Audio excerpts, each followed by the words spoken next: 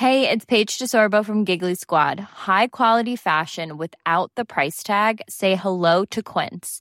I'm snagging high-end essentials like cozy cashmere sweaters, sleek leather jackets, fine jewelry, and so much more. With Quince being 50 to 80% less than similar brands. And they partner with factories that prioritize safe, ethical, and responsible manufacturing. I love that. Luxury quality within reach. Go to quince.com/style to get free shipping and 365-day returns on your next order. Quince.com/style.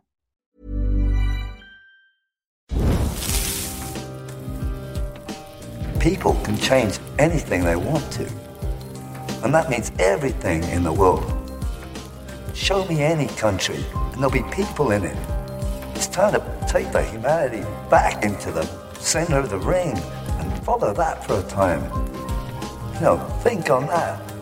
Without people, you're nothing. Without people, you're nothing. Stoke the fire. All right, ladies and gentlemen, we're back again. Jesse's got something in his ear. It's a headphone. Oh, no. What is this thing? Welcome to Stoke the Fire. Another episode, another week. Jesse, any news your end? You're off for a hike later on today. What does a hike around the Catskills, usually entail? Catskins. Weird. Thankfully, I live 5 miles from an amazing trailhead that gives you a nice panoramic view of the mountains. And it's been rainy and cold, and today is the first break where it's actually not raining or snowing. We actually had our first snow a few days ago. So, yeah, I'm just looking forward to getting out, get my blood going, because I've been sick. I came back from Mexico. I was recovering sick. Both Corinne and I were sick. So I'm starting to finally come back, and my energy's coming back, and I've been writing and just feeling inspired again. And from our last episode that we recorded, I've been amazingly inspired. Our last guest just kind of like thoroughly just got me going, and been writing and researching, and just feel like my spirit's really coming back. My energy's coming back. So I'm great, man. I'm doing great. Love it. Yeah, he was a powerhouse, wasn't he, old Stephen Machat? He just took over and he took us on a magic carpet ride filled with wisdom and insights and kind of mind-blowing knowledge. Yeah, to say the least, mind-blowing. Stuff I'm still thinking about. Did you get yourself a little reading list then? Because he must have name-dropped so many like authors and texts. Did you go back and start taking notes? No, I haven't gone back because I couldn't record it because I don't have a laptop currently. So once you get the episode up, I'll definitely go back and make a list for sure. Well, by the time people who are watching and listening to this hear this, it will be up, because this is the weird thing about time. Are we in the future right now? Are we in the present? The episode is live. If you're yet to hear it, then please go and check it out. Absolute mind-blowing. Yeah, truth and wisdom and just theories, really interesting theories, realist theories in many cases.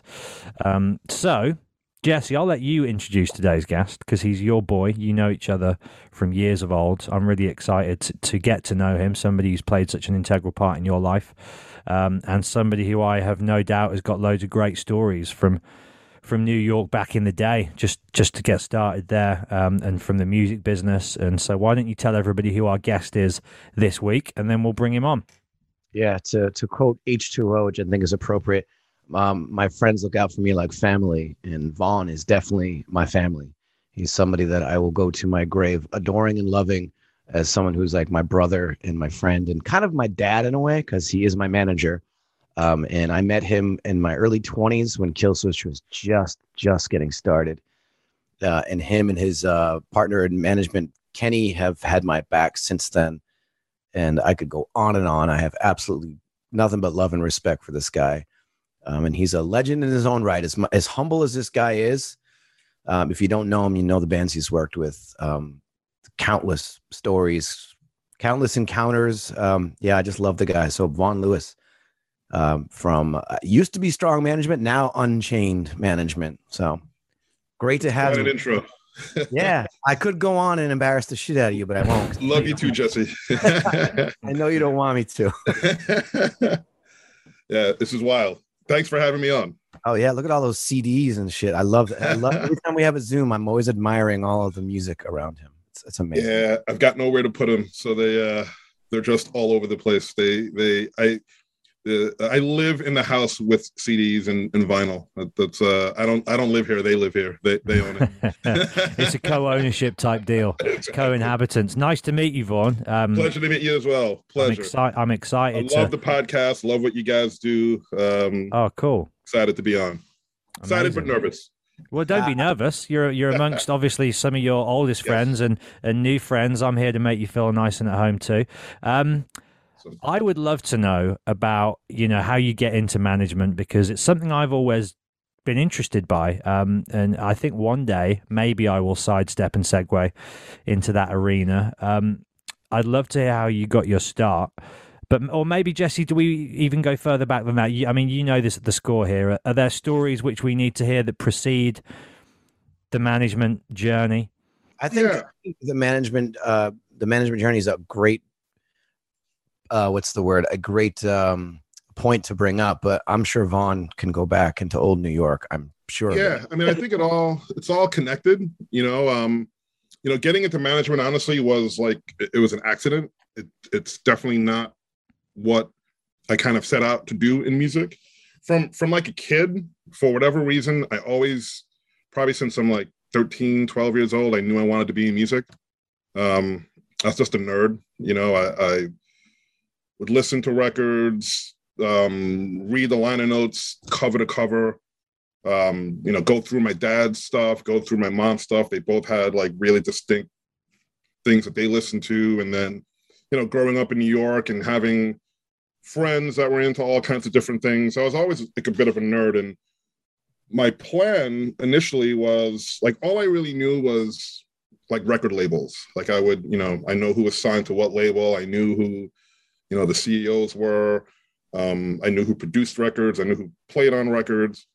This is all pre-internet as well, right? So you're not just going on Wikipedia and looking this stuff up. You're digging into the artwork and. Yeah, I would sit with a record. It was a whole experience. I would sit with a record, and before I'd even listen to it, I would just read everything. Like, first look at the cover, examine the cover, look at the back cover, read the liner notes.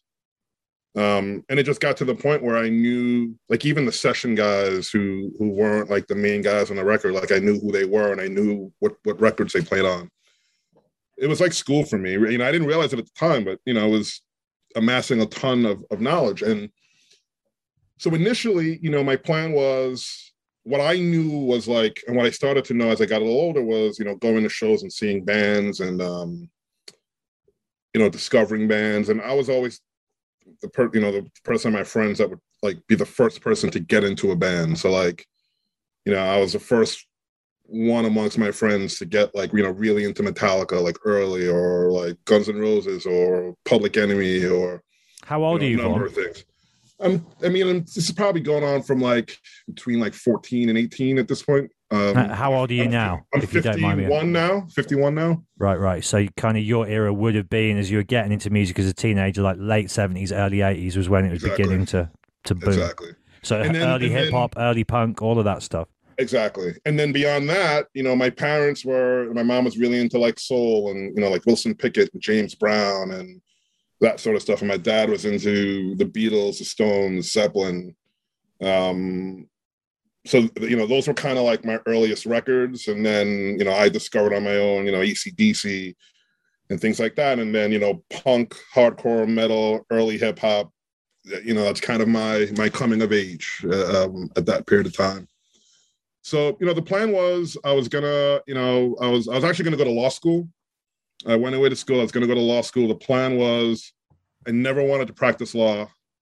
But for some reason, I got it in my head that a lot of the top CEOs at record labels in those days, some of them were lawyers. And I thought, well, I'm going to get a law degree and I'm going to get into the music business. Pretty quickly realized that there was just no way I wanted to go to law school. And it made no sense because I had no plans of doing law anyway. So the next plan was I was going to intern at record labels. So I got this really good internship at Epic Records. And the story behind that is a good one. This was right in between my junior year and senior year of college. and I was I'd gotten a couple of internships already that, you know, I was set to start, and they were going to be, you know, I was going to be getting coffee. I was going to be doing, you know, shit, and I knew it, but I just wanted to get in. Right around that time, someone that I grew up with, it's literally a story like, you know, his dad had gotten sick and was in the hospital, and he was having dinner with his mother and his brother after leaving the hospital. And my friend and his brother were not close at all, but his older brother, but I got along with both of them. And his older brother worked at Epic Records at the time. And it's like one of those things where the mom asks, oh, what's Vaughn doing for the summer? You know, oh, he's going to intern at a record label. And his brother was like, oh, he should have called me. I probably could have gotten him something better. So it's all about who you know, isn't it? Exactly. So I hit him up and I said, well, I didn't start this thing yet. So, and this person, you know, was 3 years older than me, but this was a person who, when I was like 10, he was 13 years old, going from Queens, taking the train into Manhattan, going to matinees. You know, he's like the first person I ever heard of the Beastie Boys from. He was the first person I ever heard of the Bad Brains, Dead Kennedys. He would have these records. And that's how I really kind of started listening to that stuff. So fast forward, he's like, come intern for a friend of mine who does retail at Epic. So I walked in, I had like a suit on. I walked in for this interview, and you know, basically I went in and the guy was like, so, you know, you're Steve Pass's friend. Steve Pass, rest in peace. You're Steve Pass's friend, you know, it's yours. He's like, just don't wear a suit anymore. Like, no problem. You know? Love it. So I would go in there and they treated me like, you know, they treated me like I worked there. I would go in and he would go on these, you know, he was a retail guy. So. Oh, no. Come on, internet. Freeze frame. Man, what is it with these Zoom chats as a late? Yeah, so for those who can't see it, we got a freeze frame. The internet has paused the conversation. Come on, baby. Come on back to us. It never seems to be you or me that freeze either. It's always the guest. Yeah, which is interesting, too, because his office has really good internet. So I'm not sure what's going on. I'm sure he does all day as Zoom meetings, and he's gone. Oh, we lost him. I'm sure he'll come back in. Yeah, it always blows my mind that like these people who rely heavily on Zoom and the internet for their work don't seem to have it together. Is that him already back? Yeah. Come on, Vaughn. There we go. I don't know what's going on there. Where did I cut off? You were invited back. Just don't wear a suit. And then that was kind of it. All right. Yeah. And then it was like a freeze frame like this, and then a drop out. What's going on here? All right. Good recovery time though. That's the best recovery time yet. Yes. Just tapped out, straight back in. We like that. It's right back in. So the beauty of the gig was that, you know, they were putting out, you know, they were putting out they were setting up the first Pearl Jam record. They were a Suicidal Tendencies record had just come out. There was a Motorhead record that they were working that was out. They were setting up No More Tears, Ozzy Osbourne record that was coming out later that year. So the department that I worked in was like the retail department, and this guy was on the road all the time, all over the country. And again, this is when, you know, record stores were like the lifeblood of the music business. So he would be out in the field doing signings, you know, hanging up album flats, just meeting the retail people. So he would leave me in the office. And remember now, I'm an intern, so I'm not supposed to be there if he's not there. But I was like his friend's friend. Like they went to high school together. So, you know, they just let me like kind of run the thing. And I would answer the phones and I'd be talking to these record store people and they would be, you know, asking for tickets and, you know, I'd write their names down and, you know, put them on a list. And you know, I was basically kind of running the thing for the summer. And, you know, it was amazing. And then when I would kind of do all of that stuff, then I would walk over to the promo guy who was doing like all the radio stuff and say, you know, hey, I'm done. You know, Brian Lima was the guy that I worked for. he's not here. Can I help you? And this guy was Mike Schnapp, and Mike Schnapp's, make these radio calls, do this, do that. And I learned a ton. And that was kind of like... That's your crash course, isn't it? Music Business 101. It was a crash course. And what was cool about it, at the end of the summer, when I would start, because I started to know these record store people, I started to know some of these radio people, and none of them knew I was an intern. And I remember when I said, I'm going back to school, I'm like, are you quitting? And I'm like, no, I'm just doing this, for fun. I'm not getting paid, So after that, that's kind of what I wanted to work at a record label. And I kind of, I saw, A&R people from afar, and I saw what they did. And I'm like, okay, that's what I want to do. I felt like I had a good ear. I get into bands early. That's what I wanted to do. So I graduated. And, I knew these people at Sony, at Epic. And ironically, I had kind of gotten offered a job at the end of that summer. But it would have meant not finishing my senior year of college, which at the time just wasn't really an option in my head. It'd be funny if I went back now, I probably wouldn't change anything, but I definitely look at school a lot differently now than I did back then. Back then, it seemed a lot more important. So I went back. Can I ask you real quick at this juncture, Vaughan? Like, do you see any worth in a piece of paper, that says he can do this in today's world? Because I have a degree, and I'm glad that I went to university, and I'm glad I spent that time studying, but I don't know how valuable it is. It depends, is the best way to put it. I think for some people, it gives you a level of confidence and the ability that you can kind of like start something and finish it. And I think for some people, they take that into life, and I think that's an important thing during that period of time. I honestly think for me, I don't think the piece of paper really was that big a thing. Growing up in New York, I already kind of had a feeling that I could do things and kind of get things done. And I felt like I needed the paper to get further.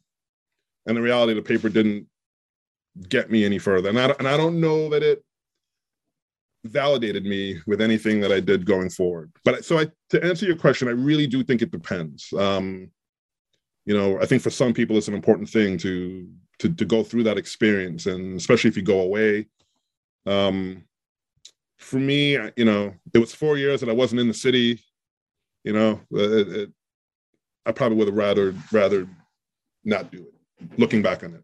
With the music business as well, I don't think you need a qualification to do anything, do you? No.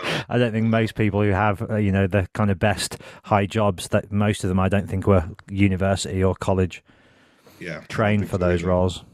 Anyway, sorry, mate, as you were, I was just interested in people listening if they were thinking about getting into music, whether they should do that or not. Don't do it. People. Just go out there and schmooze and hustle with people. That's it. Hustle and grind. That's all people. So when I graduated, I couldn't, there were no openings at the places where I knew people.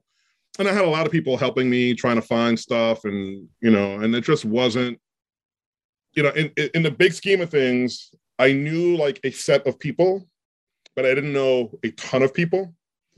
And it was just hard. So I ended up, it's kind of a long story, but it all ties in. I ended up temping at an investment bank.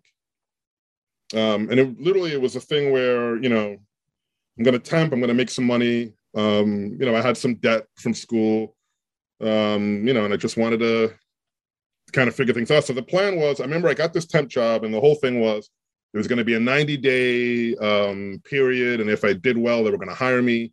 So in my mind, I'm thinking, well, 90 days, I'll find a job in the music business. I won't be here. It won't matter. So I was temping, I was going to shows, I would work through lunch so that I could get to like a potential interview early or just meet some people. I would hang out with my friends who knew people and do stuff like that. And nothing shook. So 90 days comes and goes, and I'm realizing, I need medical insurance. I need a couple of things. I guess maybe I'll just, I'll see about this job. So the 90 days came and went. They didn't come back to me. And at some point I went, and this is this is kind of the thing over the next 4 years that kind of helped me. Like, because I wasn't interested in this as a career, I kind of pushed the envelope in ways that I maybe shouldn't have. And it always worked to my benefit. And I kind of ended up taking it into my job. So I go into this office and I say, hey, my 90 days are up, what's going on with the job? And they're like, oh, we decided we're not going to hire anyone, but, you can still temp here and, it'll be fine. So instead of thinking, okay, let me just continue temping here and saving money, I'm thinking, screw this. I'm going to quit and I'm going to try to look for a job in music full time. I couldn't do interviews during the day because I had this job. So that was my attitude. Like, I'm going to quit. So I go in and I give 2 weeks notice on this temp job. And then a week later, they hired me. So now I have a job and I'm getting benefits, and I'm, people at work who knew me well used to call me Superman, because I would go into the bathroom towards the end of the day, and I would change, and I would try to hop out before anybody saw me in street clothes, because I was going straight to a show, or I was every night I was out. From the suit jacket to the leather, exactly. And then somebody would catch me and be like, "Oh, there's Superman," change it to his costume. You can do that when you're young, though, can't you? You just have that eternal well of energy, and because you're just so excited by the endless possibilities. You don't need 8 hours, 6 hours sleep. You can run on 2, 3, 4 max, and you're just out there day and night. I mean, I was going, and I didn't stop. And in the context of that job, I was doing this back office work at this big international equities place. It was actually a British based firm in New York. And the next kind of opportunity came where they hired this trader, and I didn't work on the trading floor. I worked more in the back office. So they hired this trader, and it was an American guy. So this is an English firm with a lot of international people that are really mild-mannered, and the stereotype was the Americans were crazy. So this guy comes in, and this guy was kind of nuts, and he's looking for an assistant to work with him on the trading floor. And they're interviewing a parade of Ivy League college kids, and I sat right by the guy's office. I would see these kids coming through, and the crazy trader would kind of come in, and everybody was afraid of this guy.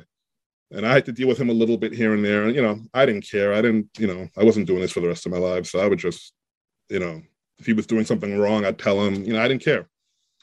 So my resume is being filed away at one point, because now I'm a full hire, and it's probably 2 or 3 months later. My resume is being filed away, and this trader sees my resume on, in the office where he's doing all these other interviews. And it turned out that I went to the same high school his dad did, and I went to the same college that he did.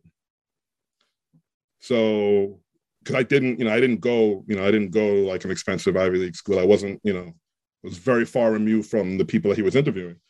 So he saw the resume. He said, let's give this kid a shot. So then they moved me over to the trading floor. And the job that I was doing was an international trading desk. So they were trading in stocks and currencies all over the world. So I was doing a lot of stuff. Is this in the 80s? This was in the early 90s, early mid 90s. Is it like Wolf of Wall Street style, like cocaine and craziness? Was it like that era, or yes. It was still like that, was it? So it was full on that. Now, because of where I worked, because it was an English place, it wasn't as crazy. However, they started to hire all these American guys, and next thing you know, they're tossing dwarves across the office. It got pretty out of control, especially at any after work function. It was pretty nuts. Would they give the rock and rollers a run for their money, those guys? Yes, some of them definitely would. Especially now, some of the guys my age, because I was very quiet about what I was up to, and some of them started to kind of figure it out. So it's funny, to some of them I was kind of cool because like, wait, you went and did what last night? Like, you know, it's kind of that sort of thing. So I ended up working on this trading floor, and the thing that I learned a lot about currencies. I learned a lot about overseas money. I had to become an expert in time zones because as I started doing more on that desk, if there was a problem, let's say in European time trading, I would get a call at, you know, the open, you know, in a different time zone. So I'd get a call like 2 a.m. And sometimes, you know, there were times I'd get that call and I'd be in bed and I would go straight. I would either deal with it over the phone or sometimes I'd have to go straight to the office. Sometimes I'd get that call and I'd be out. And I would go back to the office, change back into the outfit that I left in because I wasn't going back home. Damn. So that was my life when I was working on that desk for a while. Like sometimes I didn't know if I was going to go home, you know? So the next kind of thing that happened, the next step was I had a friend who was a year younger than me, went to the same college as me. He had a lot more connections. He got a job at a place called TVT Records, which is, you know, they put out the first Nine Inch Nails record, Seven Dust, Lil Jon. So this is, they were starting like a hip hop imprint called Blunt Records, and they had this guy Mike Geronimo, and the Cash Money Clique, which was Ja Rule, who went on to become Ja Rule, was his group. So my friend's like, come intern for me here, and I'll get you in. You'll have a job. You know, you'll have a job in a month. So I quit this job. I was making really good money. Just cold quit it. Went to go intern for my friend, and you know, TVT was a really interesting place. It was owned by one guy. The guy was a maniac. It's the best way I can put it. The best story I ever heard was there was a point when Nine Inch Nails was that first record was breaking, and they were getting into the next record, and the manager had to lie to Trent Reznor and tell him that the guy wasn't in the room because Trent wouldn't get on stage if this guy was like physically in the room. The guy was nuts. It was like working in his living room. It's like working in somebody's living room and you're afraid if you put your foot a certain way, you're gonna get smacked. So I was young, I was very idealistic, and it soured me on working at a label. It didn't register to me that this is a certain type of label. This is this guy. I'd even had the experience of being somewhere else where it was different. Granted, it was maybe a little bit more corporate there. So at this point, I quit, and I didn't know what I wanted to do. So I got a less stressful investment banking job at a different company, and I spent some time kind of lost. And I went on vacation, and I bought this camera. I bought like a really nice camera. I'd never been a photographer in my life, and I decided I needed to do something creative while I kind of figured out and again, I'm young. I'm not thinking like there's other things in the music business. There's other jobs. I knew I wanted to be in music, but I didn't know what I wanted to do. So I fell in love with this camera. I took like 10 rolls of film, and I date myself there when I talk about rolls of film. I took about 10 rolls of film on this trip in San Francisco. I come back home, and I decide that like all these like kind of small shows that I go to, CBGB shows where you don't need to have a photo pass, I was just going to bring this camera with me and just kind of be creative. And I just, people would walk up to me, who are you taking photos for? What magazine? And I'm like, oh, they're just for me. And like, oh, we need a photo. We need a photo for, our indie album that we're putting out, or, this zine.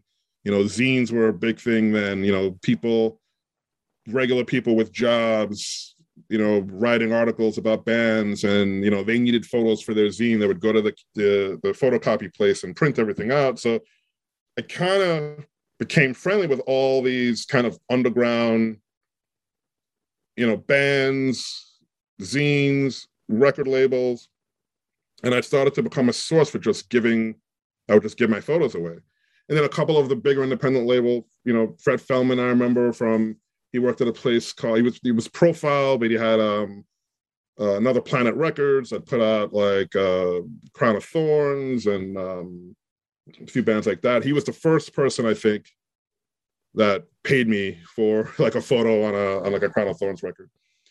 So through this, I basically just knew, and I'd known some of the people before this, but now I got to know all these bands and H2O specifically, Toby Morse, him really specifically just became a friend of mine. He and it's funny looking back in it because I was a pretty big drinker at the time and he doesn't drink at all.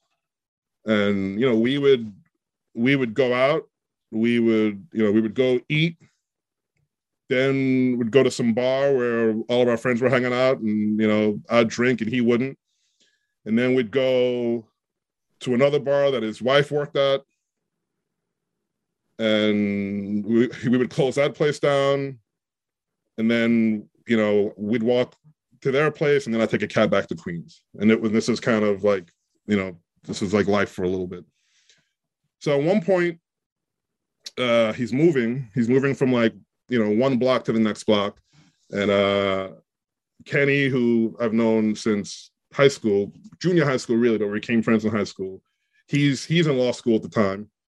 And he's helping him and I helping Toby move. And Toby's like, hey, we're going on tour. H2O is going on tour. And we need someone to sell merchandise. You should come out and do it. And I remember Kenny turning to me right away. And I'm like, you should do it. You hate your job. You should just go do it. And I'm like, you know what? I'll do it. I'll see the country.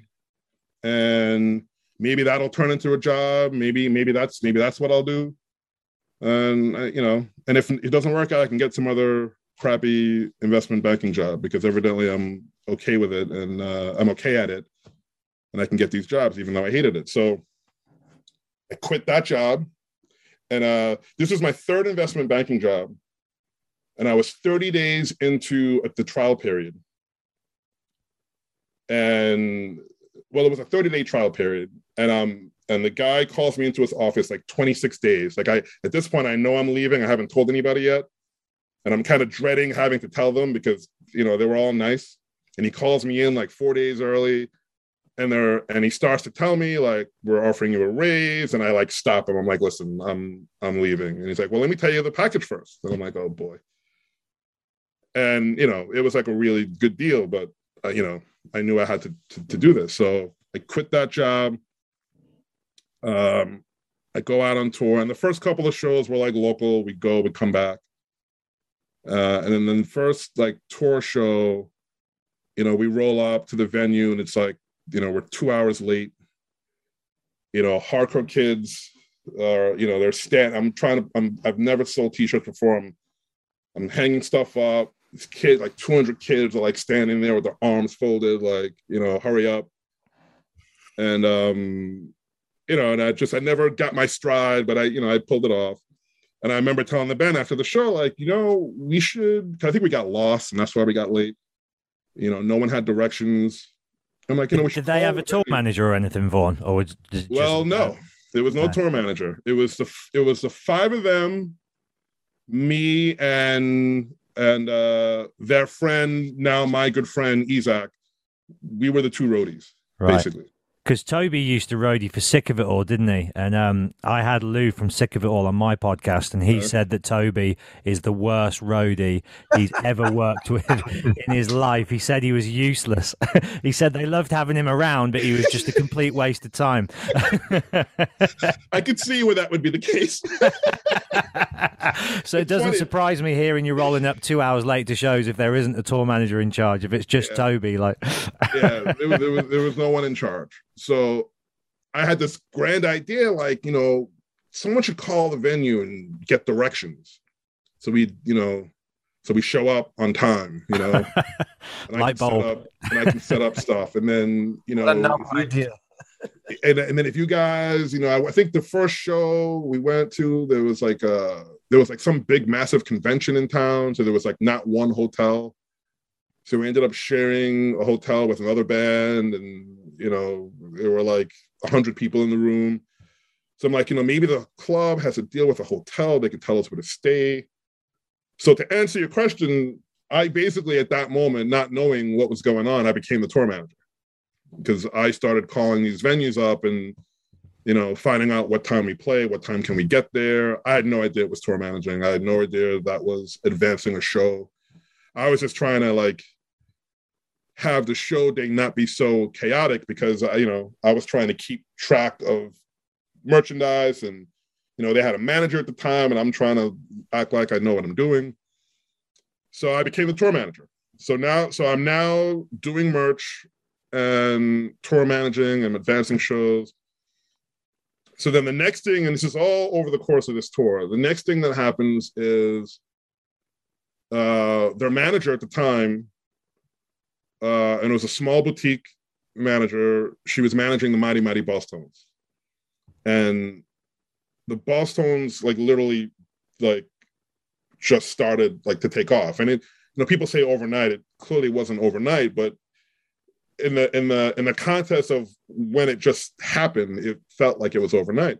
And she just didn't have any time for them, for H2O. And I remember they fired her at a truck stop. And, you know, this was before cell phones.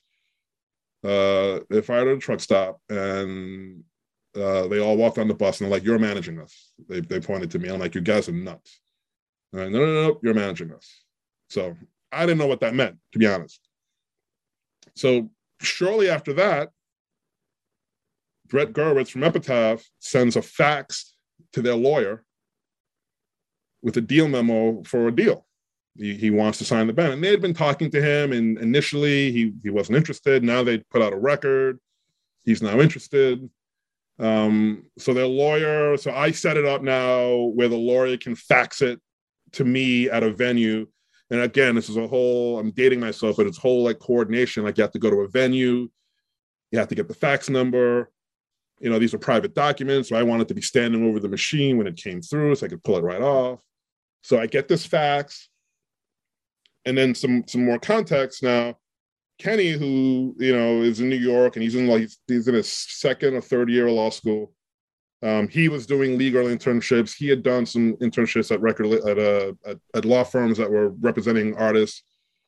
He used to kind of, you know, take some contracts home, read them cover to cover.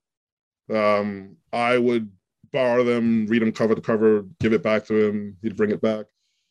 And so I knew my way around a deal. And you know, I also had that little period in college where I was going to go to law school. So I took a couple of courses. So I knew my way around a contract.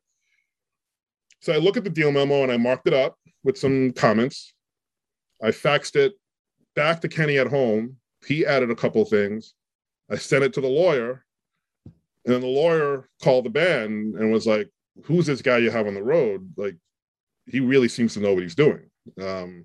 And that was like, and they came back and told me, and that was the first moment I was kind of like, huh, like, wow, you know, like maybe this could be something, you know? So the tour goes on, you know, we go to LA, we meet Brett. Ironically, Bill Wilson, who owned Blackout Records, which is a label we were on, he's at the same LA show. At the time, we were trying not to tell him that Brett wanted to sign the band. You know, he figured it out, and it's like we got one guy on this side of the venue, we got this guy on that side of the venue. So that was kind of an interesting. That's when I learned to be honest. I remember having the conversation with Bill, like, "Listen, you know, Epitaph was here, you know," and he was pissed, and so that was kind of like a learning curve thing. But you know, we do this tour, and you know, I go from one place to another place. We come home. The next day, I don't hear from anybody. The day after, because you know we just got home, no one wants to talk to each other. The second day home, I get a call from every member of the band, like, you know, "What are we doing with this? What are we doing with that? What's going on here?" And that's when I realized, like, okay, I'm actually managing this band. And that's kind of how it started. It was an accident. And, that's the definition of DIY, do it yourself. And you didn't. No doubt about it. I love no that. doubt about it. No doubt about it. That's really what I think for me really draws me to you and Kenny as managers, because of the genuine love for it. You guys weren't out for money. You weren't looking for like the rock star life. Like people get in the industry that seek out the fame. You guys have none of that still. And that's one thing I've always loved about you guys. You guys are the real deal. DIY. Thank you. Yeah. Thank love you. It. And honestly, that really goes a lot to that world that, you know, we came up in, and just like, you know, we were a part of it. You know, we were living it. It wasn't like it wasn't an outfit that you put on and then take off, you know. And I think it really just boils down to, you know, being true to yourself and being true to who you are. And you know, that's the thing. I'll never, you know, no matter what I do, no matter where I go, that will never leave me. Like that part of my life and that world and that ethic. I don't know. It's everything. It's everything for me. The culture, really, if you boil it down to its most precious essence.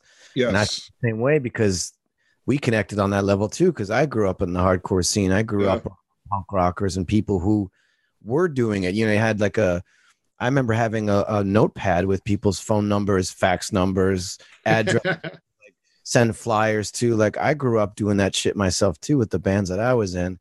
Yeah. And it instills in you a certain frame of mind that thankfully you just don't lose. It's a part of you, you know. Yeah. I love that about people like yourself and myself, Matt. Like it's in your blood. You can't.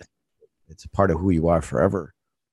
I'll tell one, I'm skipping ahead for just a quick second, but I remember the first kind of meeting we all had. You know, we'd met a couple times. Like we got out to that one show and the door money was stolen. You guys didn't play, and we didn't really get to hang out. You know, But then the first time we met, I remember Killswitch had played it was like a WSOU anniversary thing, and it was in an old minor league baseball stadium that doesn't exist anymore. It's like 50 bands. I remember. And we met, like there was no place to meet because there was no backstage. There was like a trillion bands, and we met in like this hall, this stairwell in the venue because there was nowhere to meet. And at this point, you know, we were getting seasoned. You know, we had done meetings with bands before, and you know, what do you do? What's your philosophies and this and that? And with these guys, all we did was talk about music. Like all we did is sit in that stairwell and talk about music. I think I gave like one 10-minute kind of philosophy on, you know, what I thought about the label they were signed to and what I thought they needed to do to work. But it was literally 10 minutes. And I remember, like, it felt like you got, you know, I think Mike Day was like, so wait, you know the guys in Leeway? And I'm like, yeah, I know those guys real well, you know. And you know, he was like excited by that, and it was literally, it was just like 6 guys at the time, just having a conversation, because you guys were a 4-piece at that point. Yep. And that's all it was. It was really just this natural bond, and I don't think that's happened since. That's you know, it's 20 years ago, like literally 20 years ago. And we can still have those conversations where we'll get together for business, we'll do the business, and then the rest of it is just talking about a great record that we like, or an old school story about a hardcore band. I mean, I still love that shit, and we still on a regular basis. It hasn't changed. Yeah, it's pretty funny. So then how the evolution of the company happened is, you know, so for those 9 months, I was a tour manager, merch guy, manager. And the evolution was, you know, I would be on the road and I was having issues advancing shows because, you know, they would be calling. And I think at this point I had like one of the first cell phones. I think it was like this massive thing that lasted about 15 minutes. So either the battery would die or I just couldn't take a call at the merch stand. So Kenny, who is now still in law school, he would pretend to be me, would give out his number, and he would advance the shows because his schedule was a lot easier. He was at home. He would advance the shows, pretending to be me. He would fax me, the sheet with all the information. And then, if there was like, there'd always be those couple of shows where it's like, this guy's a little shady, that, he would call me and be like, okay, listen, a couple of notes on this one, make sure you get this, make sure you get that. This guy seems shady. I don't think anything he says is going to, and that was literally how it worked. And that was kind of his starting, to kind of get involved. So after these 9 months are up, and I went to Europe, I went to Japan, I went to Australia. We toured with Social Distortion. It was amazing. And then, all these other bands that I knew from, taking pictures, they're looking at me and they're like, wow, he's managing a band. They got a record deal. They're going on tour. And, you found them at exactly the right time by the sounds of it, with that Epitaph interest and big tours like that coming through. Yeah. Like right time, right place. Well, it was the right time, right place. I was also, one of the first things that went on too was like, I would, someone would be like, there's this tour we want to do. Someone in the band, like, we should tour with this band. And I would figure out, who the manager was, who the booking agent was. And in some cases, it would be a manager that, like, I didn't know personally, but all those years of being a nerd, like, I knew who that person managed. I knew all these, or what they did before they were managing. I knew all these things about these people. So I would start calling people up that I didn't know, but I knew everything about them. And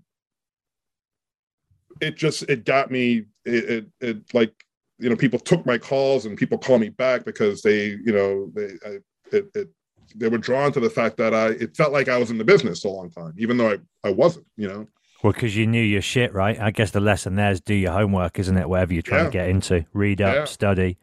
Yeah, and it wasn't, and it was a natural thing. It was just because I was a nerd and just loved it, So that was one of the first quick things that kind of happened. And then, so then I had these bands approach me and I realized that, of a bunch of these bands, this band and this band I would manage, and I had a conversation with H2O because I was kind of like their guy, their discovery kind of, and I'm like, I think I want to do this. And for me to do this, I'd probably have to come off the road and they were for it. And that's when I basically came off the road and I picked up a couple other bands. And that's when, Strong Management started. Funny story about Strong Management. Toby technically named the company, although his idea for the name was Strong Black Management. And for the people just listening to this, Vaughn's black. And so that was kind of the nickname of the company for a while. But then, I didn't want to pigeonhole anybody else that might come in and work with me. So to his dismay, and a few other people, I shortened it to Strong Management. So Toby 100% named the company. Well, it sounds like H2O got a much better deal than Sick of It All in terms of their roadie discoveries. Yes. Yes. So let me ask you this, Vaughn, and Jesse as well, like the pair of you, like when you begin to work together, what are some of your early memories of forging, like, that first record and pushing forward and, kind of like making a dent in the music business together? Because obviously I imagine you're fairly early on in your management career, Killswitch, brand new band. Tell me about your, joint recollections of that time. Well, for me, I have to be honest, I was an extremely antisocial, high anxiety person. So I wasn't very present. I'd play the shows and I would sort of disappear. So in the early days, it was a lot of just, I'm going to assume here, just managing me and my weirdness, which is not much has changed, I guess, except now I'm actually fairly sociable and I really enjoy my life. But back then, I a lot of my memories are very sort of like hazy because I would disappear a lot. I'd play shows and go away. So if we played in Massachusetts, I wouldn't be there like early and hanging out, and I wouldn't be there after and socializing. I'd show up, play the show, and disappear. And that was my early career was filled with that. I was just a very odd, anxious, antisocial person. But Vaughn and Kenny always would take the extra step to like make sure I was okay and take care of me and get me to the doctor when I had vocal problems. So they always cared a lot for me, but I was not a very sociable person. So I'll let you take the rest, Vaughn, because that's pretty much my record.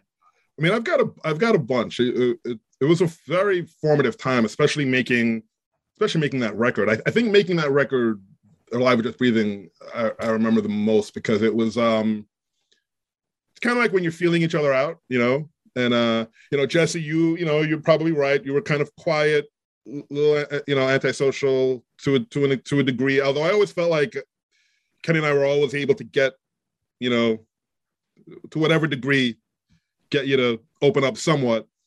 Because I trusted you guys, regardless of my weird issues I had. Absolute trust in you guys from the beginning. But then, even the rest of the guys, I mean, they're getting to know us, and it's still like a thing. And one of the many things I remember making that record was, you have a label, and the label has expectations, and us coming from this kind of DIY world, our thing was, well, let's let the band do what they're doing. If they need help, we'll help. And, I always felt like that I had this ability to kind of figure out when people need help and when to leave them alone. So one of my first memories was just kind of trying to keep the label over here and trying to keep the band here and kind of staying between and not having them kind of butt heads. But also trying to get the band to kind of open up as to where they were at and what was going on, because I didn't always know where they're at, what was going on. And I remember one funny thing was you guys were recording vocals in the studio, and then you just kind of stopped recording vocals in the studio. And nothing was really said. And I remember I was talking to Adam on the phone, and I forget what happened. Like I heard something, and I'm like, what are you doing? And he's like, we're recording vocal. And I forget, it might have been at your house, Jesse, or maybe it was, I don't remember. You guys were recording vocals somewhere that wasn't the studio, and no one knew they were recording any vocals. And I heard something in the background, and I just started laughing. And he's like, and then Adam's like, so you're not mad? I'm like, I'm not mad. Like, he's like, you gonna say anything to the label? I go, of course not. And that was kind of my moment with him, where he kind of got the like, oh, all right, Vaughn's into this. He's into this, rogue, like we're gonna run about and do it, how it needs to be done, or how we're doing it, and it's fine, And that was our first moment of, you can tell me what you do, like just tell me what you're doing, and then let me figure out what I tell everybody else. I'll shield everyone from you. But I remember these, I don't know how much of that record you did was it your place? Yeah, I have the backstory to that exact. You just struck a memory with me. We had done the song "Life to Lifeless," and I had like strained I just went for this scream physically because back then I was using my entire body to scream, and it's the scream in the middle of "Life to Lifeless," and I pulled my back out so bad that I was having issues with my arm. My voice, of course, just wasn't doing great, so we had stopped the session for "Life to Lifeless," and I went home, and Adam's like, we got to keep working. And I'm like, I'm in rough shape. I'm broke. At the time, I was dead broke. So I couldn't even afford gas money to get up to the studio. And Adam's like, this is ridiculous. I'm just going to pull all of my Pro Tools rig, my equipment, and put it in my car, and I'm driving down to you. We got to keep working. So I was like, cool. All right. I'll make pizza and let's just get it done.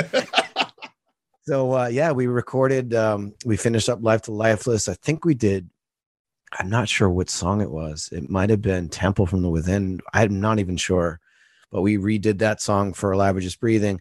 And it was in my front living room in my house. And it was just me and Adam just knocking it out. And I had my arm in a sling and I was on painkillers. And we just got it done. And that's another DIY. Adam was just back. He still is. Get done no matter what. Get done, yeah. And I remember, I think I decided to not tell Mike Gitter at the label. I'm basically like, they're not recording. we're just going to give him some time, and it'll get done when it gets done. Knowing that it's like just driving him up a wall. And then I think at some point, we sent him like 4 or 5 songs, and he's like, whoa, But I remember that distinctly because that's when I just, you learn a lot about people in a situation like that, where like, I learned that I don't have to chase these guys around to get them to do that kind of work. That kind of stuff's going to get done. There's other stuff you have to chase them around with, but it was just that it was like it's that DIY thing, and it spoke to me. Like it really was like, wow, these guys are, we really all like fit, and I think specifically that moment with Adam, I think that's when he kind of saw like, all right, like, this guy's as crazy as I am. This is going to be fine, But yeah, just making that record, it was a lot of stress. I mean, it was a lot of stress making that record. And then obviously, the first tour and, Jesse leaving the band. I mean, those were crazy times. Well, we had Adam on the show, as I'm sure you've heard that episode, and both Adam and Jesse kind of shared their memories of that time. Sorry to do it to you again, Jesse, but from your point of view, Vaughn, what was, the series of events there from your perspective? What's your recollections of that time?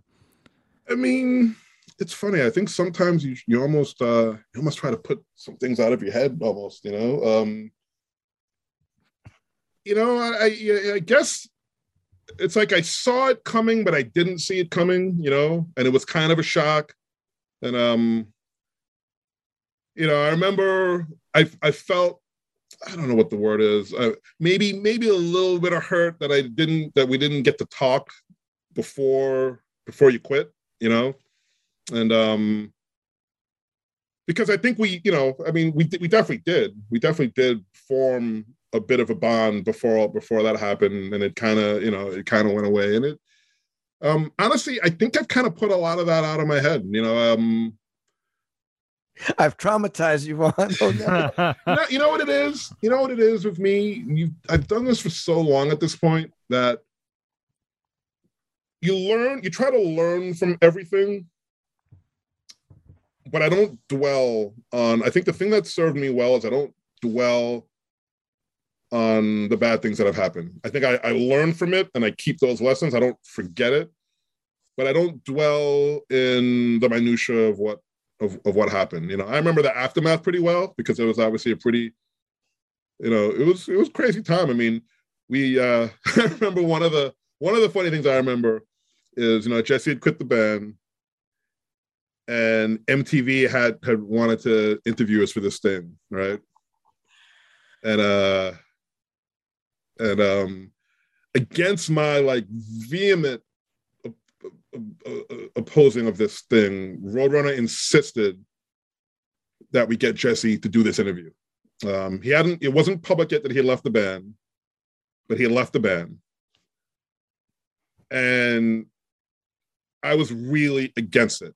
I felt like we should just come clean and, and sure enough, like we're doing the interview and word kind of starts to kind of hop out. So that was funny. I remember that being super awkward. That was a very awkward. I'd love to see that interview somewhere on the internet. I'm sure it's very awkward because I didn't know how to answer questions properly because I'm just like, what do you guys think? I ain't going to be here that much longer, so. Mike D, I think, was wearing sunglasses. He wasn't speaking to me. Like, it was super awkward. I remember that. Yeah, that was wild. That was a bad idea. But that was when I learned, you know what? That was a moment that I learned, like, when you're dealing with, like, the label or people outside of the band, stick to your guns. Yeah. Stick to your guns. If you feel a certain way and you have reasons to back that up, don't back down. And because I backed down on that one. People knew how I felt about it, but I backed down on it, and it was a disaster, but we're still here, so it doesn't matter. But that was awkward. I think the big lesson for me, the takeaway when I think back on that is communication. That's something that I've learned to be annoyingly over communicative because of that. And I get self-conscious about it because with the band, with you guys, I'm like, I will just throw up on you guys because I refuse to not speak Yeah. any. That was better. It's better that way. The thing for me was back then I didn't know how to. Yeah. Your best to kind of coax me out of it. But yeah, as far as me leaving, that was a dark time for me. I just I shut down. Yeah. So, big lesson for me as well. Yeah, I mean, look, I think what we all learn from it is, things happen the way they happen ultimately. And I think, at that point of where you were, that wasn't for you, and I think, we, sometimes on the business side of things, you just want things to be what you want them to be. The managers are guilty of it, the labels are guilty of it, and the realities are the realities, and that was the reality at the time. And I think we're all come out better for it. We've all learned, and here you are, and here we are, and the thing I'm proud of, I will say this, the thing that I'm proud of for all of us, I'm proud of how we all there was never any outward drama. There was never, it was just always just very adult, and there was always a genuine, love for each other, regardless of what happened or was happening or whatever it was. To the point where, some people get back together and, it's for motives that aren't great. I can honestly say that when this happened, this was the perfect thing at the perfect time, because everybody was in a really good place. Everybody had been, you didn't come out of nowhere. You were still in touch with people. You had seen people. You were doing Times of Grace with Adam. It was pretty seamless, Did you work Times of Grace from the start as well, Vaughn? I did. So what was your initial reaction when Adam comes to you and he's like, hey, I've got this new project, I'm going to do it with Jesse? Were you like, not that guy again? Or were you stoked to see those two getting back together and creating music again? Yeah, I was psyched to see them creating music again. I think Jesse, I can't remember if it was the Roadrunner United thing. We had kind of reconnected around that. It's not like I'd seen Jesse a ton, but we had reconnected, and I always loved Jesse. From the get-go. So it was exciting. What you always worry about. You always worry about situations where obviously Killswitch was an entity that was working, and so you don't want anything to kind of upset the apple cart. But outside of that, I was fine with it, and it was fun, and it also happened at a time. It ended up working out where it happened at a time where Killswitch just wasn't busy, so it was perfect. It was a great experience, and it made sense. Everything, when things make sense, it makes sense. You can't fight. One thing I will not do, I won't fight something that makes sense. I think in this business, too many people too often fight something for the wrong reasons.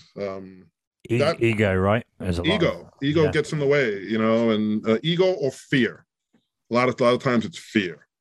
Fear and ego are two things that always get in the way.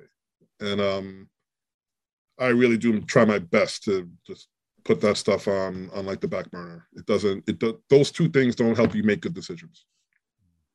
One more thing I want to ask you about, if that's all right, is when Jesse comes back in. Again, we've kind of heard from Jesse and Adam there, but when Howard leaves and Jesse reaches out to you guys, right, to say hey, can I get an audition spot? Talk me through your version of events with Jesse's, reintegration into the band.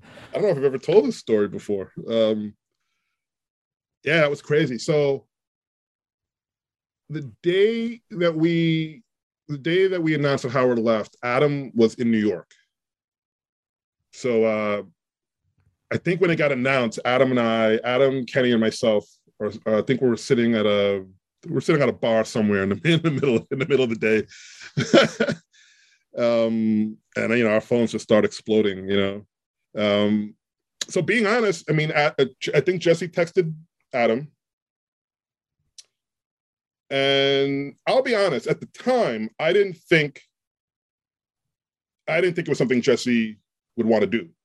And I guess, truth be told, there was a point when we weren't sure where things were going with Howard, where the idea was floated at Jesse, and at that point he wasn't into it, which we respected because it was in the middle of Times of Grace, and that really wasn't awkward, But I didn't think, for a number of reasons, Jesse would have been into doing it.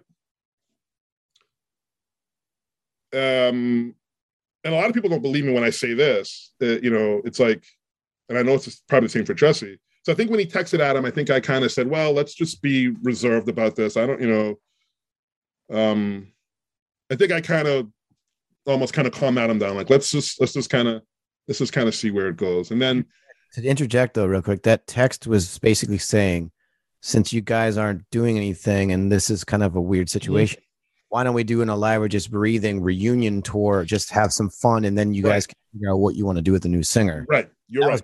My pitch. You're 100% right about that. You reminded me. To be the guy, it just like, let's do some Alive or Just Breathing shit and like see what happens. You're 100% right about that. And my thing to Adam was, we got to figure out who's singing in the band first, because what we can't do is do a throwback tour with the original singer and then ask some other guy to join the band. So my thing was, that's a bad idea right now. Jesse's 100% right. I forgot about that. And then I think later on, the idea of you joining the band kind of got floated. And then I think Jesse and I spoke. I think at that point we spoke, and I basically said, like, listen, I think one, it was because I think, Jesse, correct me if I'm wrong, but I think there was a point where you felt a little weird about performing some of the other songs. Yep. And Jesse and I always can. We just had a really honest conversation. I said, well, these songs are a big part of the band. We can't not do them, and then I think Jesse at that point, we just talked, and then Jesse kind of went back, kind of sat with the songs a little bit. And then to Jesse's credit, and no one believes me when I say this, to Jesse's credit, I said, well, listen, we're doing tryouts. Because at this point now, I'd been, sorting through all kinds of people that were sending, vocal demos and basically vocal tryouts. And I asked Jesse if he'd be willing to try out. Jesse was like, absolutely, of course, And no one believes me. No one believes me that he said that. No one believes me. I shouldn't say no one. I think now it's people starting to understand it, but a lot of people don't believe that we had tryouts and that, Jesse wasn't the immediate go-to. And we did these, I think you drove down and met those guys and kind of did your tryout in person, kind of, I think, or... I was working at a bar in Manhattan at the time, so I just took the shift off, and I sat with them and talked to them and basically said, I think you're right. I think I went to Massachusetts first. Yes. Yep. Sat down, talked to them, kind of gave them like an idea of like, hey, I'm actually kind of interested. They played me demos for what would become Disarm the Descent. And I remember thinking, and I actually said that to them, like, whoever sings on this record is fucking awesome. Holy shit. So that was early days. And then I was working at a bar, so I had to take time off. I had to get my shifts covered so I could go try out with the boys. Yep. And then, we set up a tryout in New York. We had this rehearsal space, and I remember we had a number of people come down, and then I purposely put Jesse towards the end. I didn't want any of the other people trying out to see him. I was kind of being really careful with that. And I remember you came in, he did like 2 songs. Monte Cano, who at the time was still at Roadrunner and was going to be our A&R guy, he came down. He did 2 songs, and then for kind of shits and giggles, he did a couple of old songs, hung out for a little bit, left. And I remember he walked out of the room, and everybody just looked at each other like, I think Mike D might have been the first person to say something. Is like, that felt great. And we're all just like, yeah, that felt great.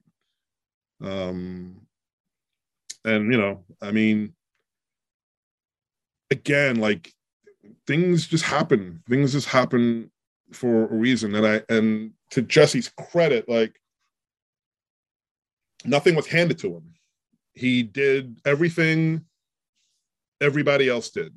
And I think for me, you know, I really just wanted to make sure that it was, I didn't want to do the obvious thing. I didn't want to do the obvious thing and miss something that was going to be a problem. I wanted to make sure it was going to be right.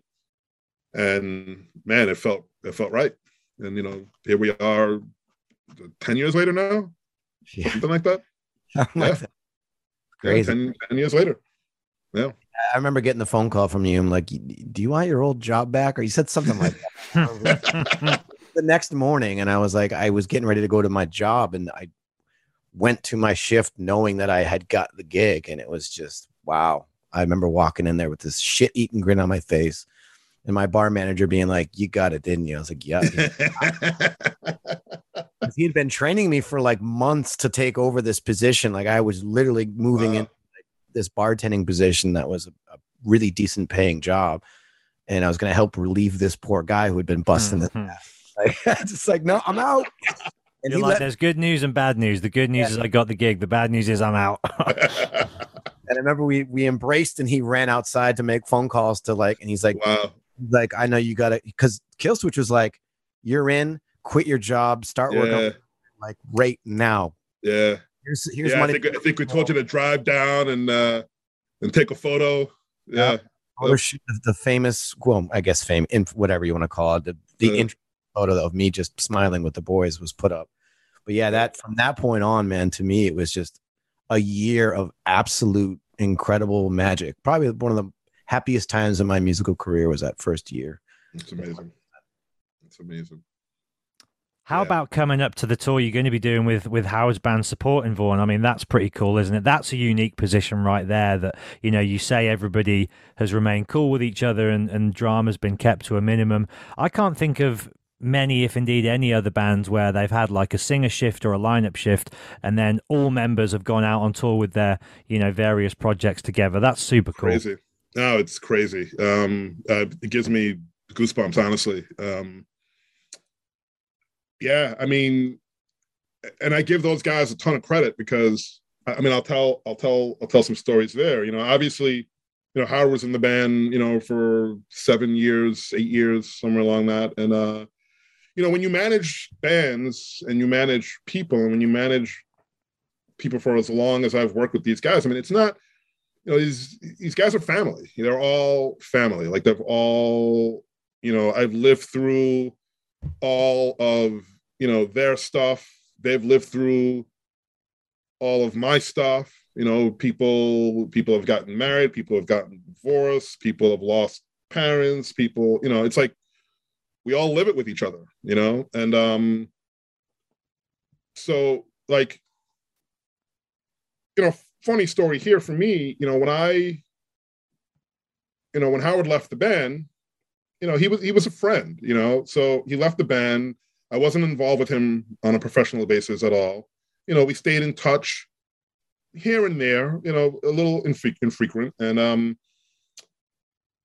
at some point we started to be more in touch and just kind of, you know, talk more often about stuff. And I remember there was a point where I mean, I remember distinctly having a conversation with him, and he would always call me for advice. And, you know, there were various, you know, a lot of people call you for advice. That's, you know, for me, what I do, a lot of people pick my brain on things, and I try to help where I can. And sometimes people are in situations that are just difficult, it's difficult to move kind of from here to there. And Howard was in that point for a while. And I remember the point where I kind of knew that he was probably going to ask me to manage his band again. And I remember going from the point of like, you know, I'm not going to do it, to, wow, I would consider doing it based on just where he's at and where I'm at. And, you know, my fear, honestly, was the rest of the Killswitch guys. And they had been in some conversation, you know, in touch with Howard. Nothing was drama, but I had a good while where I had to kind of figure out, like, am I going to do this? I probably shouldn't do it. If I do it, you know, So finally decided that I wanted to do it. But before I did it, I was going to call each person in the band separately and, discuss it. And if I got like any sort of anything from anybody, I probably wouldn't have done it. And, everybody was gracious. And, Jesse being the only person of the people that I talked to that, was never in a band with him. They were never in the band together for obvious reasons. And, and I think looking back in it, Jesse was probably, you probably had more concerns than you let on at the time, but, because of our relationship and because of how I know he feels about me, I know, looking back at it, I know that he kind of put that to the side because I think he kind of knew I wanted to do it. And, you look back in those moments and, you appreciate that stuff. And then, so I did it. And that was kind of that. And I remember one night I was out in Las Vegas. And we were there was some sort of like radio convention or something was going on. And, it's like midnight and we're at the bar and there's a bunch of people there. And Chris Santos, who was a chef that we all know, was there. And he kind of runs over to me and he kind of shoves his phone in my face. And it's a picture of Howard and the whole band. And, no one, I didn't know, and I think the show was in Canada. Howard was living in Canada at the time. And like, no one, in a situation like that, normally, like I'd get a call like, hey, can you put me on the list? Or, somebody else, hey, guess who's coming down? Like no one told me anything. I had no idea this was happening. And it was just a picture of the six of them. And it was like, wow, it was wow. And then almost on cue, I started getting texts from all the guys in the band. Like, yeah, Howard came to the show. It was great. So of course, it was after I saw the photo. Did you guys all want to surprise him real quick? Like, how come he wasn't in the loop? That's interesting. Yeah, it just happened through Adam. Adam approached us, and it was kind of like it wasn't super planned. It was like, oh, Howard's in the area. He wants to come by and say what's up. And it was like, okay, cool, And to touch back on what Vaughn was saying, I think if there was any oddness with him managing him again, it was just my insecurities. That's really all it was at the time, because the comparisons happen all the time. And I dealt with it as best I could, but I was still very insecure about, having to sing his songs. And then that night, having him there side stage while I sang the songs he sung, wow, the nerves I had. I remember I drank quite a bit that before getting on stage. But long story short, the first person to embrace me and squeeze me and tell me I did a hell of a job was Howard. And from that moment on, we became super fast friends. That night, I will never forget that night. And from that point on, I was like, I fucking love this dude. He's a great dude. Holy shit, we have a lot in common. So yeah, it wasn't intentional. We weren't withholding.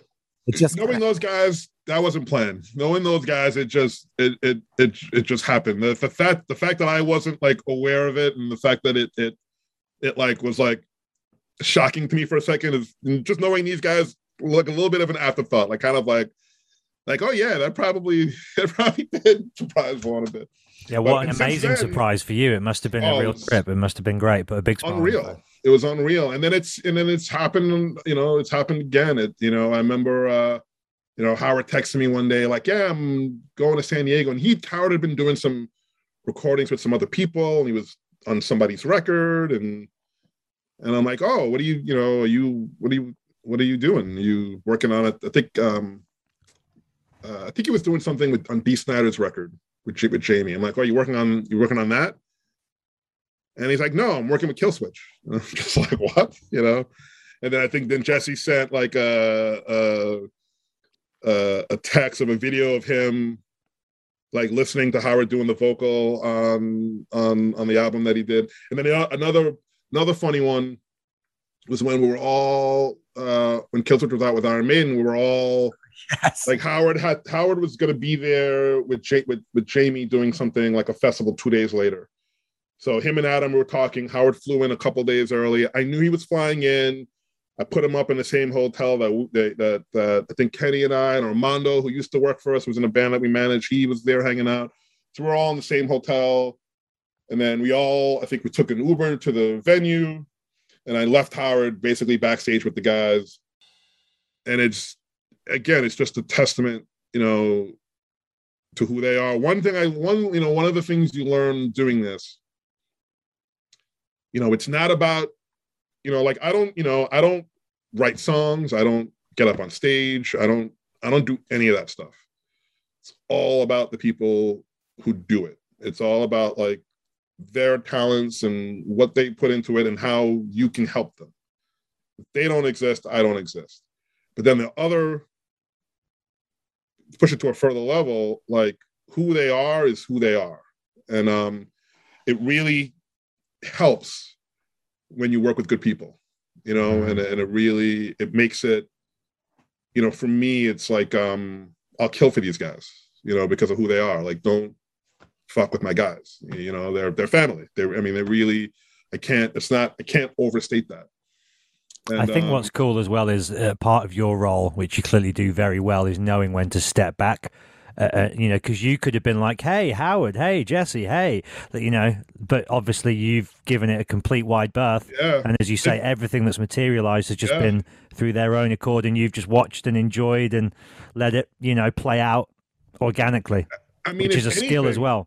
If anything, if I was going to be involved in any way, it might have been to keep everybody separated. If, really, and if I, so you're right, but that would have really been more of my inkling, is just, all right, let's keep them separate, and, nobody will get mad at me about anything, but it's like, it's just who these guys are. So yeah, I'm super excited for that tour. And I think it'll be a lot of fun. 2 years, it'll be what, like 2.5 years after we first planned it. And I remember those first 2 nights of that tour when it was kicking off before we got sent home. It was magic. It was incredible, and the chemistry is just there. And it's funny because the timing was perfect. Again, going back, I had a lot of insecurities about Howard, and he's such a monster vocalist and a presence. But now it's like it makes me happy to see it. That night with Maiden, that was my idea. I remember walking with Howard and looking over at him, being like, "You're here, like." Oh shit, you should sing a song. And he's like, okay. What do you think? And like, he put headphones on and listened to the song. I would say a good hour pacing back and forth. And that's amazing. You ready? So yeah, I think I got it. It's like, I hope. You better. That's but amazing. another thing too that really, it couldn't have happened any other way, right? And I remember that night he came, the first night he came to that Canadian show, and we had a real heart to heart. I said a lot of things to him that I needed to say to sort of clear the air. Mm-hmm. And he said the same things, but it was a funny fucking conversation. But at the end of it, he had these little earbuds that he always has in now. Howard loves his earbuds. They're constantly in his head, but he took them out and was like, hey, I want you to hear this. So I was in the tour bus and I went to the front where the driver seat is, closed the curtain and sat down, put headphones in, and he played me the first couple of songs from Light the Torch before that album was even a thing. And I welled up with tears. I got chills all up and down. I'm getting chills now, all up and down my arms. And I remember opening the curtain and he's sitting right there and everybody's just drinking, having a good time. He wasn't drinking because he doesn't drink anymore, but and he just got this shit-eating grin on his face. I'm like, holy shit. I was like, Devil You Know was good, but this is it right here. I became a huge fan. I love that band. I love that first record so much. I'm still listening to the second one, but I became a fan of him separate from being in Killswitch. So that was a whole other thing. And I actually punished him for a little while. We texted back and forth every day for like, I don't know, a good week and a half. And I just kept being like, dude, so excited. And he's like, yeah, me too. But I became a fan of him as well. So it all just kind of happened naturally. You can't plan that shit. You can't. Yeah. It just happened. Yeah. No, it's incredible. And it's the thing I'm really proud of with these guys is that we've really just on so many different levels, whether it's band member changes, whether it's internal stuff, whether it's, even dealing with a pandemic, or, we just weather storms, and we weather it together. And, it's a band. It's not one person. It's not two people. It's a band, and there's nothing harder than navigating, 5 people and 5 opinions. But to their credit, they make it work. We make it work. We all make it work. It's pretty cool. I want to ask you a question, because I know we've definitely run some time on this, which is awesome. Thank you for taking time out of your busy schedule. But I wanted to ask you, just out of curiosity, and maybe people who are listening would like to know too, when you're going to manage a band, what are you looking for? What are your red flags, and what makes you go, oh, I can do this with this band? Like, what does that entail as a manager? It really, it's really different. So many different things. For me, and this is not true for everybody, I do have to have like just some connection with the people. I guess that's, some people don't need that. I need to, I always had this thing when I first started managing bands, and when people would recommend, people at labels would recommend, oh, you should manage this band, you should manage that band. And one of my first prerequisites was, if I have to get on a plane and go see these guys and hang out with them for a couple of days, am I going to be excited or bummed? And that was one thing I really quickly said. If I'm going to be bummed, I'm not going to do it, no matter like how good they are. So there's that. And then from the business side of it, I just need to see that there's some path. They're doing something has some path to some level of success that I feel like I can bring something to the table that kind of gets them there. But the first thing, I guess I have to be into it, honestly. I mean, at the heart of everything, I'm still a music fan. And I said this when I started doing this, that if I ever stop being a fan, if I ever stop enjoying that part of it, then I'm done. If I ever go back to Wall Street, right? I mean, now it's funny because now I'm probably not capable of doing that, but it's it's like I want to love what I'm doing, and the thing is, I don't love a lot of the business part of it. I don't love a lot of the fighting with the labels, or the business part of it, where you're constantly trying to kind of push your thing forward and someone's trying to kind of shove you down. And 90% of this stuff sucks, honestly. Yeah, that's always been my kind of fear, and the thing that's held me back from trying, I think, is the business side. And because you have to be a hard ass, right? Because you're out there fighting for your clients. And yeah, you have to be a hard ass. You also have to be, and I learned that in different ways, because I'm probably not like a natural hard ass, honestly. But you learn that you have to be. You learn that you get that first moment where someone tries to punch you in the face, and you realize, all right, I got to punch back, Mm-hmm. And but you try to do it in an honest way, and but the flip side of it is, when I go to a show, and I'll take this pandemic as an example. Killswitch just finished a tour with Slipknot. It's the first time that I've ever gone to see these guys play shows and not hung out with them. And I remember having this weird thing when they played the local show in Jersey, and it's kind of like, it was busy. Stuff was busy. Like, should we go? Should we, maybe we don't have to go. But then it's like, I wanted to go. Like, we wanted to go. We wanted to go to the show. And when you go to the show and you see them on stage and you see the effect they're having on people and you see how they're doing, that's what makes it worth it. All the other nonsense is whatever. But at that moment, that's when you understand this is what I do. This is why I'm doing it. And all this other stuff, unfortunately, goes into this. And, so we saw that show. And then, we went to Philly, we met up with the booking agent, we saw that show. And then I flew to LA and I saw that show, and, I saw 3 shows and didn't hang out with them. And it was weird, but it was okay. I come out of it feeling, like energized, because those are the moments where I'm reminded this is why I'm doing this, and not all the other daily bullshit. And that's because you're a lifer as well, and you're a fan, and you want to be there, like at the shows, not in the office all the time. Exactly. There are those managers too, right? That are just the the paper people, and that's fine. No disrespect to them, and that's they can do it that way. I can't. So I mean, honestly, really, there's no big science behind it. I want to like the band. I want to like the people. Maybe sometimes I can, I haven't necessarily done this yet, but I can see a scenario as I get older. I can see a scenario where I could be in a situation where I'm not like in love with the music as much, but I love the people, and over the years in general, I will say this, starting out as like a idealistic hardcore kid. And the reality is I was always into a lot of different kinds of music. So I had that, but you have that element of time where you're super idealistic, you're into what you're into, and everything else sucks, And I remember,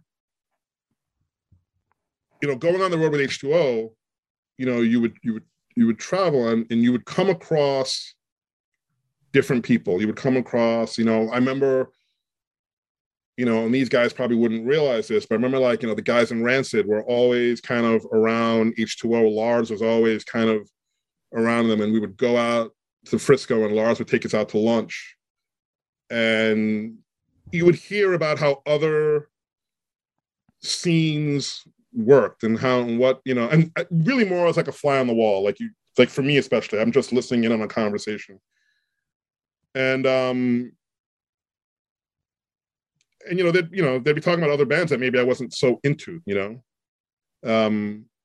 you learn, because I mean, not Rancid, I'm a massive Rancid fan, but maybe some other bands, and you would learn that other people, work, other people, really put a lot into their craft, whether I get it or not. And that's, leaving the city, New York being as big a city as it is, and so many different kinds of people, traveling and going to other places and seeing how other people do things, going to other countries, seeing how other people do things, it gives you an appreciation for things that might not necessarily be 100% up your alley. And that for me was my education on, just how hard, like when people have success, most of the time, it's not overnight. They don't come out of it, out of nowhere.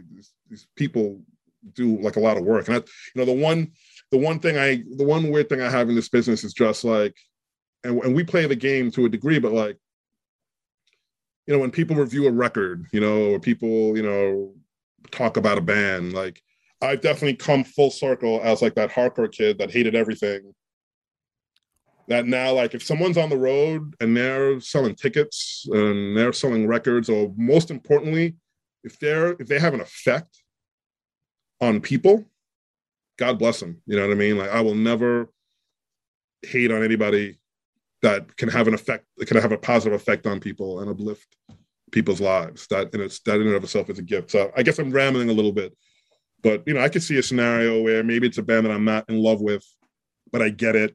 And I love the people. I do have to, I do, because as a manager, and Jesse can attest to this, you spend a lot of time around people. And you got to like them, for me. I don't know if I answered your question, Jesse. I rambled a bit there. No, I get it. No, that makes total sense. And I think that's just part of being, pressing forward and not chasing success, but seeing something that can be successful. No, I think that's a brilliant point, but I would definitely say that about you. You guys, Strong and now Unchained, you guys know what the hell you're doing, and it's family. And there's a vibe there.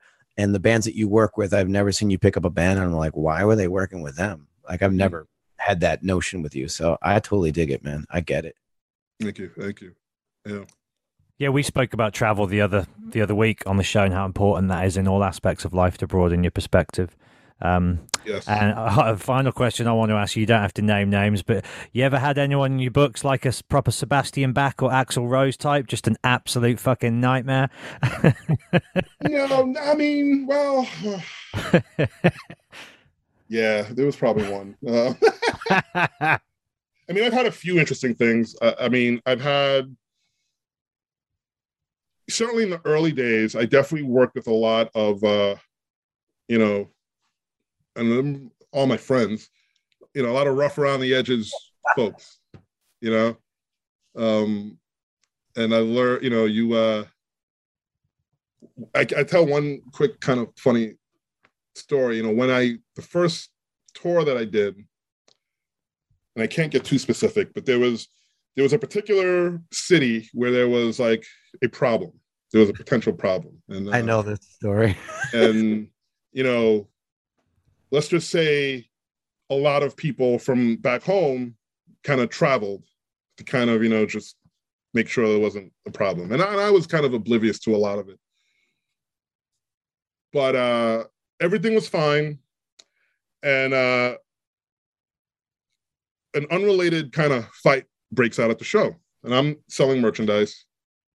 And my natural instinct was to kind of jump across the table and try to break up this fight, you know? So as this is happening, I you know, someone is not happy that I'm breaking up this fight, and, you know, someone shoves me, you know, whatever. And I hear from the stage, someone is literally saying, you know, who hit Vaughn, you know?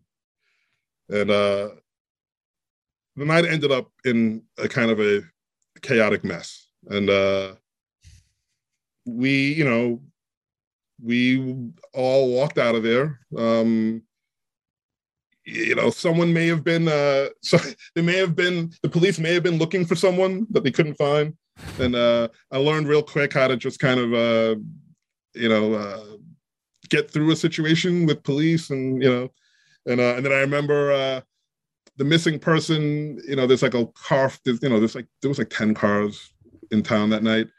And I'm thinking to myself, I hope this person isn't in this one particular car, because, you know, I don't want this particular person to get in any trouble. And of course, that person was in that person's car, and police are everywhere. And we're trying to find the hotel. Police are following us, and they're following like 10 cars.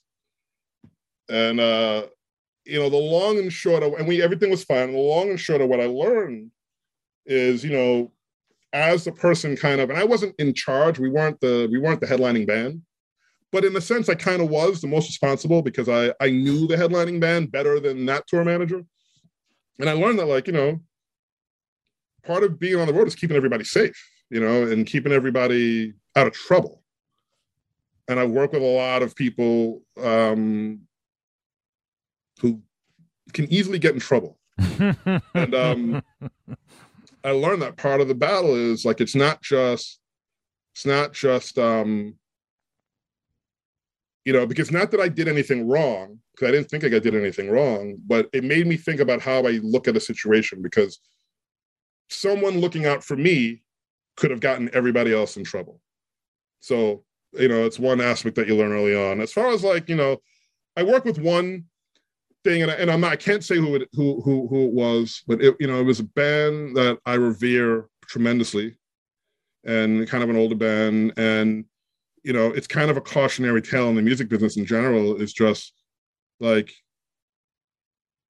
you can't be bitter, you know, about, you have to be able to put, and kind of when we were talking about when Jesse left the band, you know, you can't dwell on things that have happened. You have to learn from it and move forward. I'll tell one funny Axl story. Just, you know, I was managing D-Generation when they got back together. I know Jesse very well. Yeah, I love him. All right, I know Jesse a long time. I hope I don't get in trouble for this. But they played 2 shows with Guns N' Roses. And we it was towards the end of the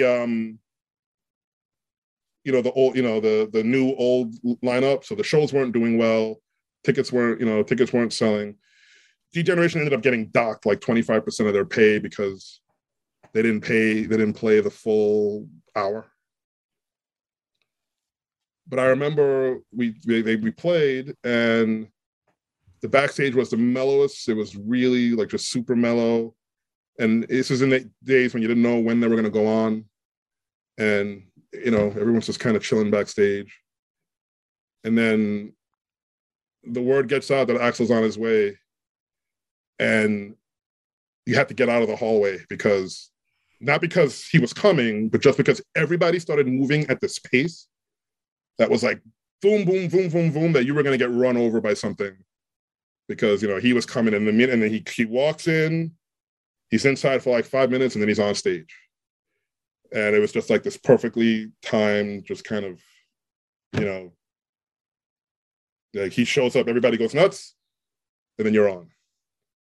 And it's just wild seeing like one person kind of have that effect on, literally hundreds of people.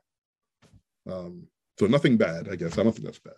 Yeah, but being okay with being that person. Yeah.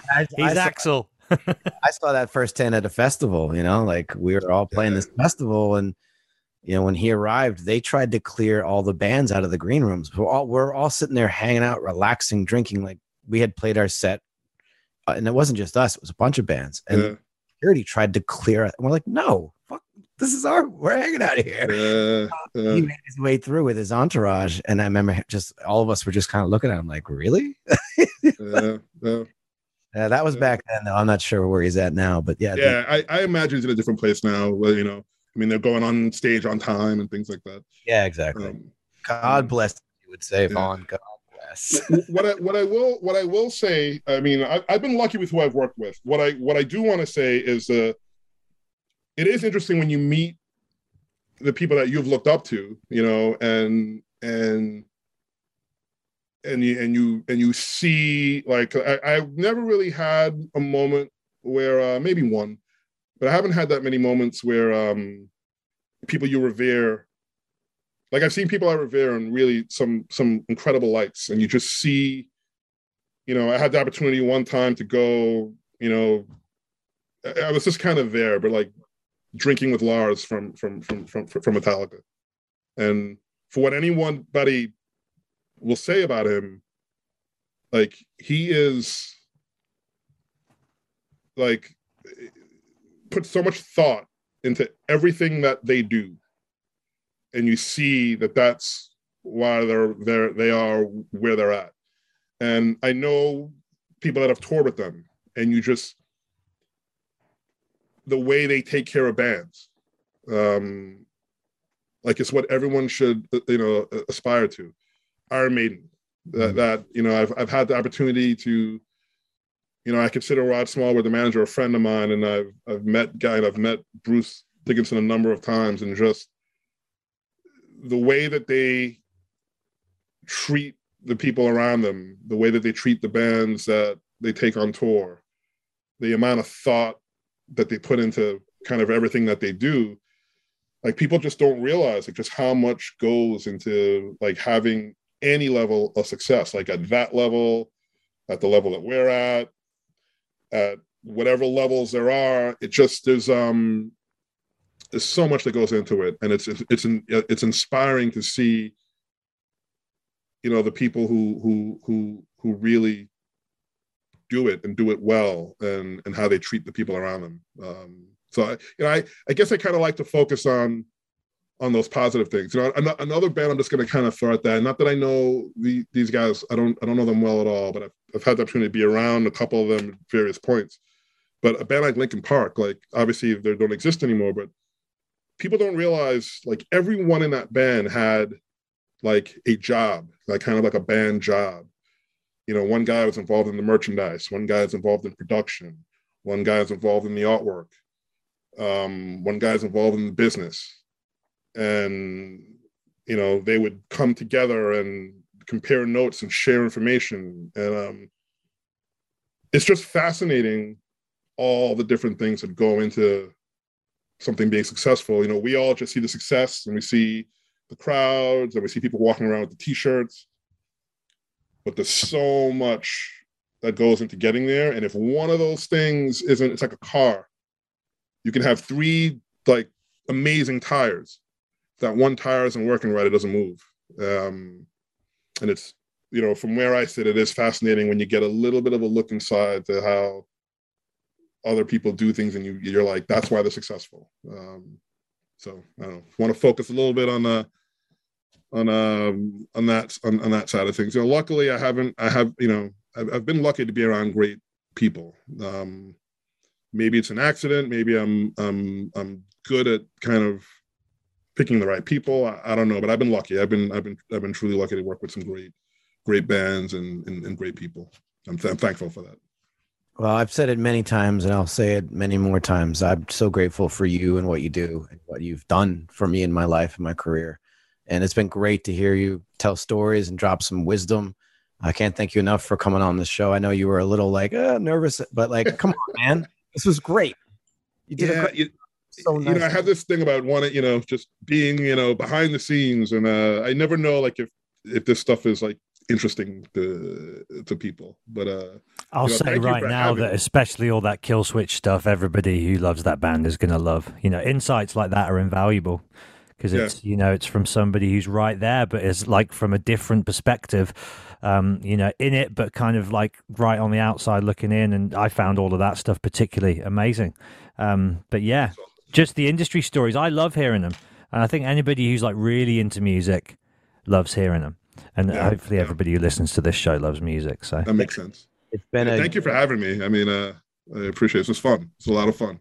Yeah, it was a unique show. As far as we look at all the shows we've done, this one will stand out. Very unique. So thank you. Appreciate it. Love you, Jesse. Love you too, brother. I'm sure we'll talk soon. Matt, pleasure. Real pleasure. Yeah, man. I hope to see you and hang out in New York someday when the world's fully in swing. Or in your neck of the woods. This is the longest I've gone in like 25 years without being in the UK. Wow. Bizarre time. Any plans to come over? I mean, I'm hoping, you know, over the summer, hopefully if festivals and things happen, we'll see. You know, don't say that, Vaughn. you know what? Yeah, there's always like ongoing developments. Unfortunately, I'm the kind of person that tries to prepare for the worst. And I gotta be so bad. I'm gonna go. I can't. You guys keep talking. Yeah, prepare for the worst, right? Hope for the best. Prepare for the worst. Prepare for the worst. That's all you can do. That's all we can all do. But hopefully, I mean, I think we'll be all right. I think you know, I'm knocking on wood here. I think we'll be all right. Well, if you are heading over at any point, do let me know, and let's definitely get together. And if you head this way, please. I saw you were in Texas for a little bit. Yeah, what a place! I've never been before. Loved it. Well, if all things go to plan, I'm going to hopefully be doing a book launch show for my new book in New York. The week of the 22nd of March. So nice. Let us know. If that happens and goes ahead, I'll get an invite to you. And yeah, we'd love to see you there. That'd be great. That'll be a lot of fun. All right, dude. Well, listen, I don't think Jesse's coming back anytime soon. So we'll wrap just the two of us and sign off now. Absolute pleasure, mate. When it all comes down to it, he is a singer, so he's allowed, he's allowed certain It's things. funny. I can see at the end of our chats, it's always around like the 1 hour, 45 minute mark is when I can see him start. And he's like, I've got to go. So, speak of the devil. Just in time for the sign off, Jesse. For swimming, I had to go. We were just talking about you. All good things, of course. Dudes, amazing chat. Thank you so much. Loved it. And I hope we can all hang out together. I still haven't seen Jesse in person since we launched this show, but I hope the three of us can hang out together in person in the not too distant future. Looking forward to it. All right, boys. Thanks again, everybody.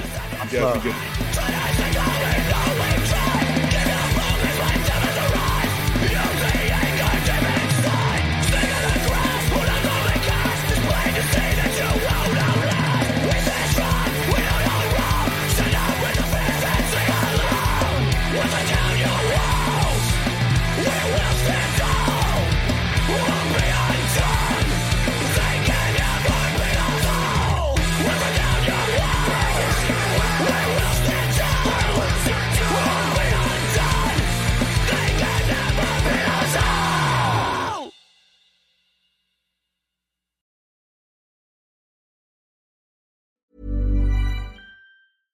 Hey, it's Paige DeSorbo from Giggly Squad. High quality fashion without the price tag. Say hello to Quince. I'm snagging high-end essentials like cozy cashmere sweaters, sleek leather jackets, fine jewelry, and so much more. With Quince being 50 to 80% less than similar brands. And they partner with factories that prioritize safe, ethical, and responsible manufacturing. I love that. Luxury quality within reach. Go to quince.com/style to get free shipping and 365-day returns on your next order. Quince.com/style.